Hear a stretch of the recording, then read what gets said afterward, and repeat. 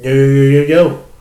Welcome, everybody, once again to the Back of the Class podcast. I'm your host, Big Ray, aka The Electric Field, and yes, I am the most electrifying man. I want to thank you all again for rocking with us this week, whether you're listening to us on the Spotify app, Apple Music, SoundCloud, Anchor, or any of the other streaming platforms. I appreciate it. All your comments, I appreciate. Negative, positive feedback is always appreciated. It helps me grow as a host. It helps this channel grow as a whole. This is like the millionth time I've restarted this episode. I'm not starting again. We're just going to keep rolling. All cameras going. Because it's like Gary Vee said, it's not about being perfect. It's just about producing. And so that's what we're doing. We're producing the show every week, every Tuesday, 10 o'clock, for you, the listener, to enjoy. With that being said, this week's topic, we starting off with Drake yet again. I know y'all tired of Drake. I'm a little tired of him myself. Even though that freestyle he did, I don't go tic tac toe. I just pull up and tac tac tac.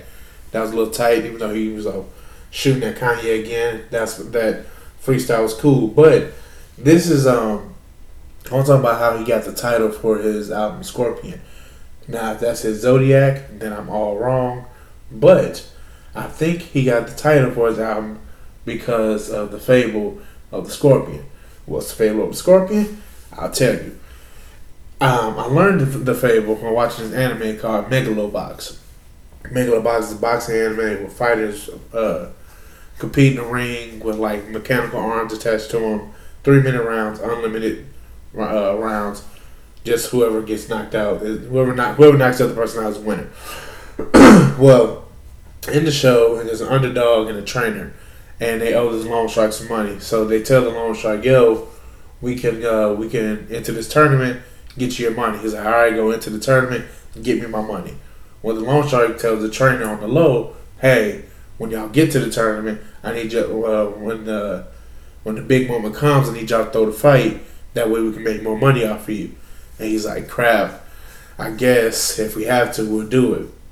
So the time comes for them to throw the fight, and the loan shark tells the trainer, like, "Yo, tell the kid it's time to throw the fight." And the trainer's like, "No, I'm not gonna do that. We've worked so hard. He's come so far." And the loan shark like, "Yo, you're a scorpion. You're gonna do it." And the trainer's like, "What do you mean?" So he tells the fable of the scorpion, and the fable goes, a scorpion needs to cross the river, but a scorpion can't swim. So he asks the toad, "Can you ride his back while you cross the river?" The toad's like, "No, because you're a scorpion, you're gonna sting me." And the scorpion's like, "I'm not gonna sting you. If I sting you, you'll drown, and I don't want to drown." And so the toad's like, "You know what? You're right. Let's do this. Let's go across the river." So they're making their way across the river, and they get about halfway there, and the scorpion stings the toad. And the toad's like, "Yo, why did you sting me?" And the scorpion goes, "It's in my nature." And that's the fable of the scorpion. Scorpions are always going to do what scorpions do. Scorpions sting. Scorpions cause damage to other people. Now, if you apply that to the title of Drake's album and you take the whole project as a whole, Drake's just saying, "Listen, I'm a scorpion. I need for y'all to listen and come with me on this journey as I try to become a better person, but I'm still end up being a scorpion." And that's kind of, and that's it. That's I just assume Drake's a scorpion and he's going to be a scorpion regardless as to how he tries to flip it into the I'm a good person, I'm trying to hide my kid from the world, that kind of stuff. Well, that's it. I wondered if that had anything to do with it. That was not one of the things I've written down. I had just finished watching Megalobox the other day, and I wonder if I was the only one that thought that got that correlation. Because I enjoyed Megalobox. It was good. The ending was kind of whack. Like the underdog and the champion are going at it, just boxing, and then all of a sudden it cuts, and the champion's in a wheelchair, and the underdog is riding a motorcycle. Like, what? Who won? But another controversial, well, not controversial, just a heated topic that's been going on over the last week is your girl Kylie Jenner being Forbes richest female and youngest richest person ever with net worth of almost $900 million. And when I read that, I was like, huh, that's a lot of money. That's a little crazy. And as I was reading through it, and reading comments around it, everybody's like, she's not self-made. She's just as much of a self-made millionaire as Trump is, who got a loan from his dad and that kind of stuff. And this is ridiculous. Saying she's a self-made millionaire is why people look down at poor people like, why can't you become a millionaire? And I don't think that those narratives correlate. Like, yeah, Kylie, so for the last 10 years has been on Keeping Up with the Kardashians. But that's still her job. Her job is to act on TV. So regardless as to how you feel about her not being a real, having any real talent or anything, her job is to act and be pretty. And she leveraged that ability into making her $900 million. Like, what she does is, like, I read the article Forbes wrote, and what it is she just sells her makeup. Like, she built her makeup company, 2-3 years ago, and she sells it, and that's where her money came from. It didn't come from, some of it came from, like, endorsement deals and, being on the show, but a lot of it comes from the fact that she owns 100% of her makeup company. Like, most people own, 45%, 50%, they're in it with somebody else. She owns 100% of her makeup company. And her makeup is like, I think they said one tube of lipstick is like $30. And like, you can get the kit for $63.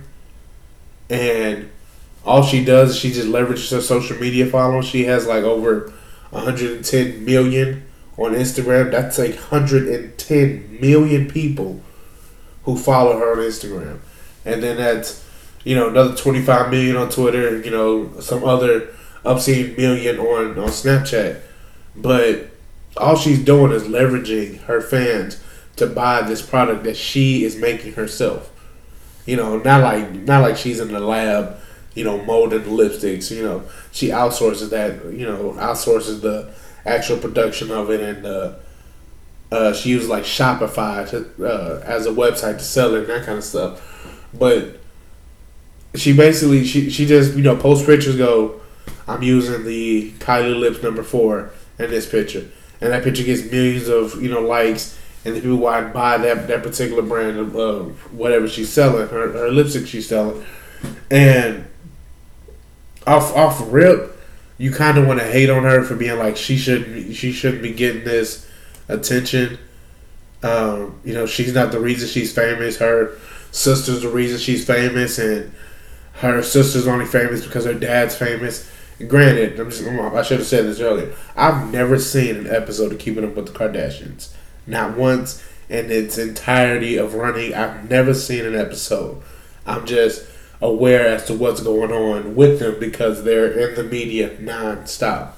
And that's kind of one of their talents, is that they've positioned themselves in the spotlight by being pretty. Are they culture vultures? For the most part, yeah. They've risen off the features of black women and the attention of black men. They've risen off of that fact. But what they've done with that is they've leveraged their own ability to create their own wealth.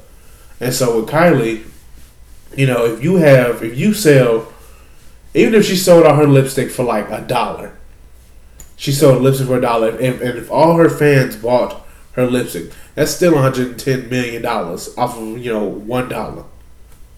And the fact that she sells each in items individually for like $30, $20 or whatever she sells it for, it makes sense that she would have a network of $900 million because makeup is something that's never gonna go away.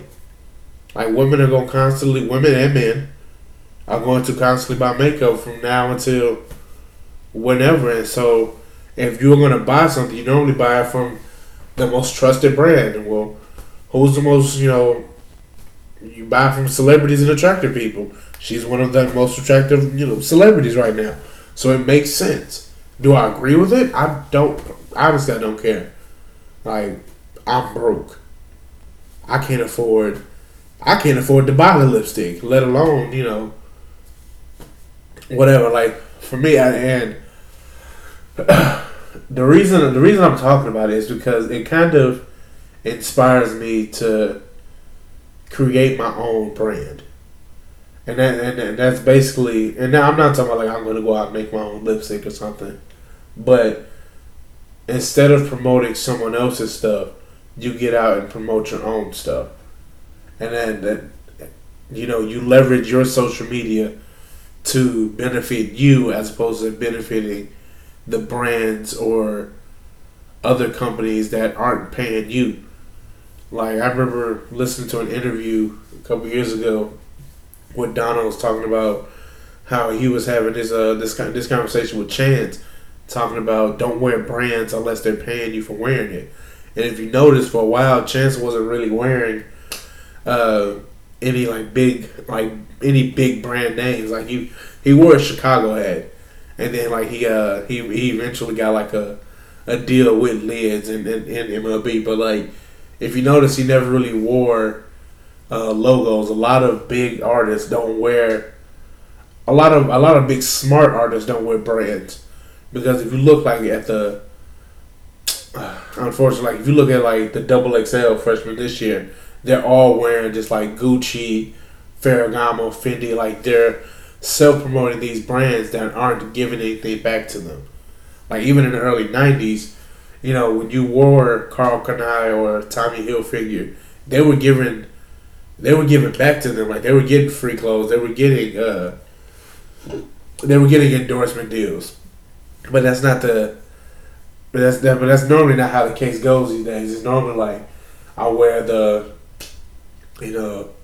you wear the brand and then maybe the brand will recognize you, that type of thing. But I think I'm gonna wrap this up on Kylie. Like I think with her leveraging her social media, that's smart. Like that's how things are sold these days. Like if each fan buys something for this amount, like if you have 100 fans and they all buy a T-shirt for $10, that's $1,000, and you can do that once a month. That's $12,000 a year just off selling one T-shirt. Let's say you do two T-shirts and each fan buys a T-shirt. Now that's $24,000 a year just off selling two T-shirts. And she's doing that every season with a new line of makeup for $30, selling to over 150 million people. Don't hate the player, hate the game. That's all I got on that. Moving forward, talking about my boy Donald. He dropped two summer hits, called the Summer Pack, Summer Madness, and Summer Magic, I think. Either one. I've had Summer Madness on repeat. Just been dancing around the house with no socks on. Just feeling the AC, because I'm not going outside. It's disrespectfully hot outside right now. Like, there's no reason for it to be 103 degrees and you be outside just for the heck of it. No, there's no reason for that. We invented inside for a reason. Thank the black man for inventing air conditioning, because that's who did it.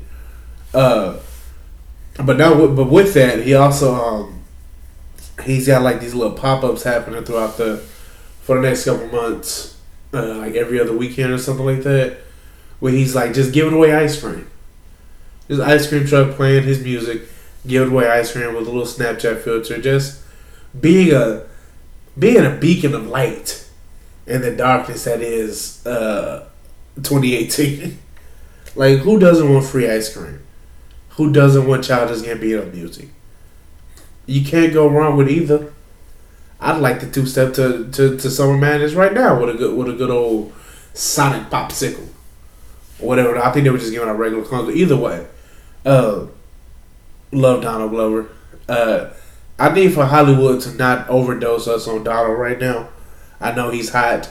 I know I know his name is, you mentioned that you're gonna get the clicks, but I need for them to not overdose us on him like they try to do with any uh, black actor that they get.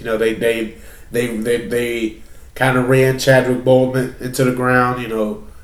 He was Thurgood Marshall. Brother's not even light skinned at all. He was Jackie Robinson. He was James Brown. Uh, they latch onto one actor and run him into the ground. Same thing they did with Michael B. Jordan. He was in the failed Fantastic Four movie, Fruitvale Station, Black Panther. Like it seems like they get one and they try to use him up as quickly as possible. And they're trying to do that with Donald too. Like he doesn't. There's no reason for Donald Glover to be Willy Wonka, because for the last 40, 50 years, it's been a white dude. And of course he's fictitious, but I think the idea of him being Willy Wonka or Charlie and Chocolate Factory, whichever one they go call it, I think it's unnecessary.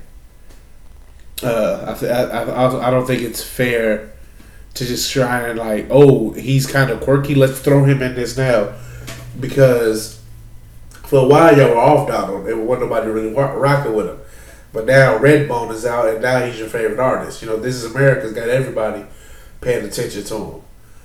Going back to Summer Pack, I hope this isn't not a hope, but it makes me anticipate the album that he has coming out later this year. It makes me want it even more.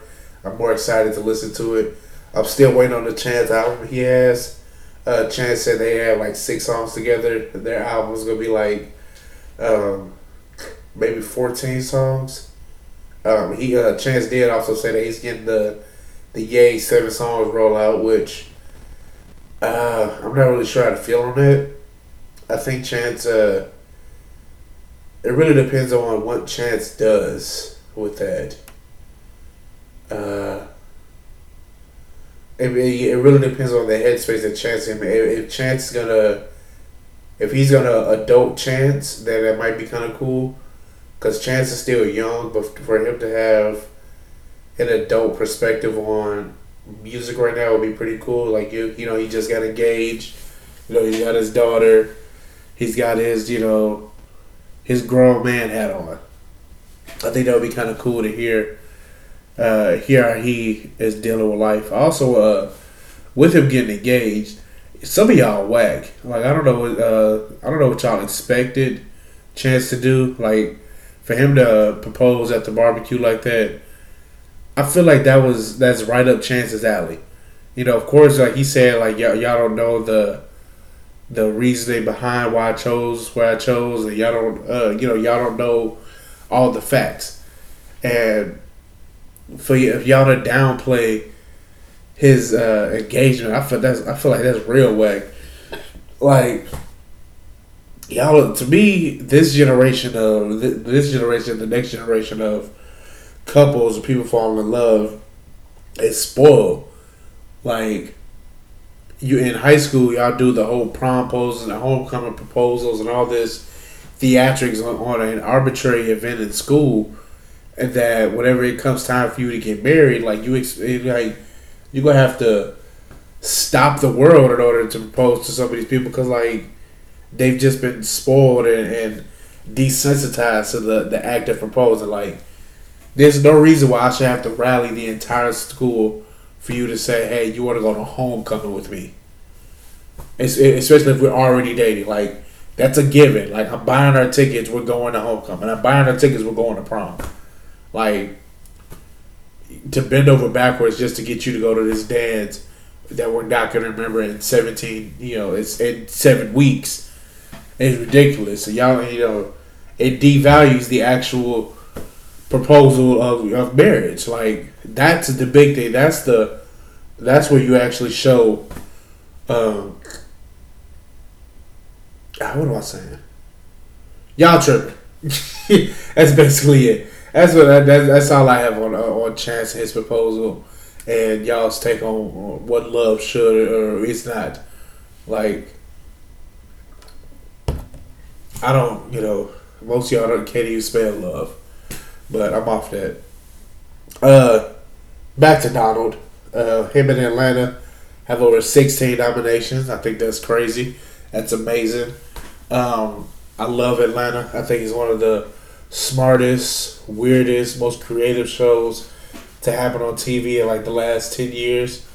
I ain't gonna lie, I missed like half the season. I don't have cable, but I was watching at my brother's house. But the episodes I did see were all amazing. Alligator Man was amazing. The weird Michael Jackson like episode was crazy. I really liked the episode where him and Van are at like the Polish event, and they play a game of ping pong for their love, like kind of like love and basketball, which I've never seen. I think I lose black points every time I say that, but they play the game of ping pong for their love and their relationship, and Ern loses obviously because that's Ern's character. But I like that an arbitrary game can determine your entire life, and that even in that show, even in that particular episode, it shows how hard relationships are, because even when you don't want to do something, you should put forth the effort for your significant other because they're important to you. So you need to make sure that their interests are important to you as well. The episode where they went to the college was dope. The pajama jam party. I especially like when was it Stacy just stole on dude and they all took off running. Got that stuff thrown out the weird girl's apartment. I don't know. Atlanta's great. There's not many shows like Atlanta. I'm glad that it's out. Let me see what else I got on here. What else is on my docket? Rolling Papers 2 came out. I'm not the biggest fan of Wiz. I enjoy hearing his singles. With this one, I wasn't really feeling this one. It was like a little repetitive. It was long too. I did like the Gin and Juice with Problem. I did like that one. I did like that cut off of there. I like the Gucci Mane song he has, the song he has with Ty Dolla Signs. I like those three, but like overall the album was long. I wasn't really feeling it. I probably won't listen to it again. I've listened to it a few times just so I can have a clear appreciation for the album. It's just not. I might throw it on at some point as like background noise, but I'm not actively trying to just like bump that new Wiz as I'm driving down the street. Another thing, another Pittsburgh native, Mac Miller, he put out 2 songs. He put them out the same day that Ariana Grande put out her music. If y'all don't know, they used to date, and everybody tried to come for Mac talking about Ariana's ex put out some music that nobody's gonna listen to, and then Mac's fans were like, Mac didn't make Frickle Frack Park to be addressed as Ariana's ex, and so it's just a lot of petty. And that's one thing I'm not here for. Like, if a relationship is over, let your significant other, let your ex live their life. Like, I don't know what y'all are doing in your relationships to where you feel it's necessary to always dig at your ex, or dig at someone's ex, or always feel like you have to be doing better than them. That's just ridiculous. Live your life. Stop worrying about theirs. Live your life. Excuse me, as best as you can. Both songs were alright. Max another one I'm not really just like checking for, but I appreciate his music, and I grew up listening to it. Going back to the ESPYs, I don't really pay attention to the ESPYs. I don't know anything about it. I don't know. Not ESPYs, Emmys. ESPYs is sports. I don't really know much about the Emmys. I just know what did Gambino say? Told you niggas I'm in it to win it because having an Emmy just wasn't enough. You can sloppy drunk. I stay whiskey neat. My clique should be canceled. Freaks and geeks. That's all I really know about Emmys. You get them from being on TV. That's about it. He got one from Community. Community was awesome. But I actively avoid watching certain TV shows just because I don't want to fall into the hype. Like I've yet to watch The Office. I tried to watch Parks and Rec. People keep telling me to get into it. I'm just like, I don't want to fall into the hype. I don't want to, cause like Game of Thrones has like 22 nominations. I'm never gonna watch a Game of Thrones. It was over at the homie's house one time, and like I wasn't really paying attention. I looked up and like dude was chained to like a rock bed and was being raped. I'm like, what is this? Like, why are we watching this? Put Martin on. I'm not trying to watch that foolishness. It doesn't make sense. But one thing I did think was cool was that Netflix beat out the HBO and Emmy nomination. And the reason why I think that's dope is because Netflix is like the independent creative source. Like they put out their own content like every day. It seems like it's like they walk around the office and go, "Hey John, you got a good idea? Yeah, I got a good idea. All right, let's make it into a movie." Until they make the movie that John says, and now it's on Netflix. With HBO, it's like they got to vet stuff. They have to go through this legal process, and then they might make John's show. With Netflix, it seems like John has an idea. Let's make it into a movie, and now it's up because. I think that's dope because I feel like that's how it should be. You should be able to make. I'm not just saying that Netflix just does that willy nilly, but I think that you should. I think that it's giving another leg up for creatives and opportunists to make their own form of media as opposed to waiting for the gatekeepers over at HBO or these other big premium channels. I think that's it. Like, I really feel like it was a slow week. I mean, I missed a lot of stuff. I don't watch Power, so I don't know what's going on with Power. LeBron. So LeBron's mural over in LA was defaced. Just like it was defaced at first, they fixed it, and then went through and just destroyed it. And I think that's just tasteless. Like, that's. I don't understand the reason behind the disrespect. Like, and they're really trying to, invite him into the city, and they're actively rejecting against him joining, which I could understand.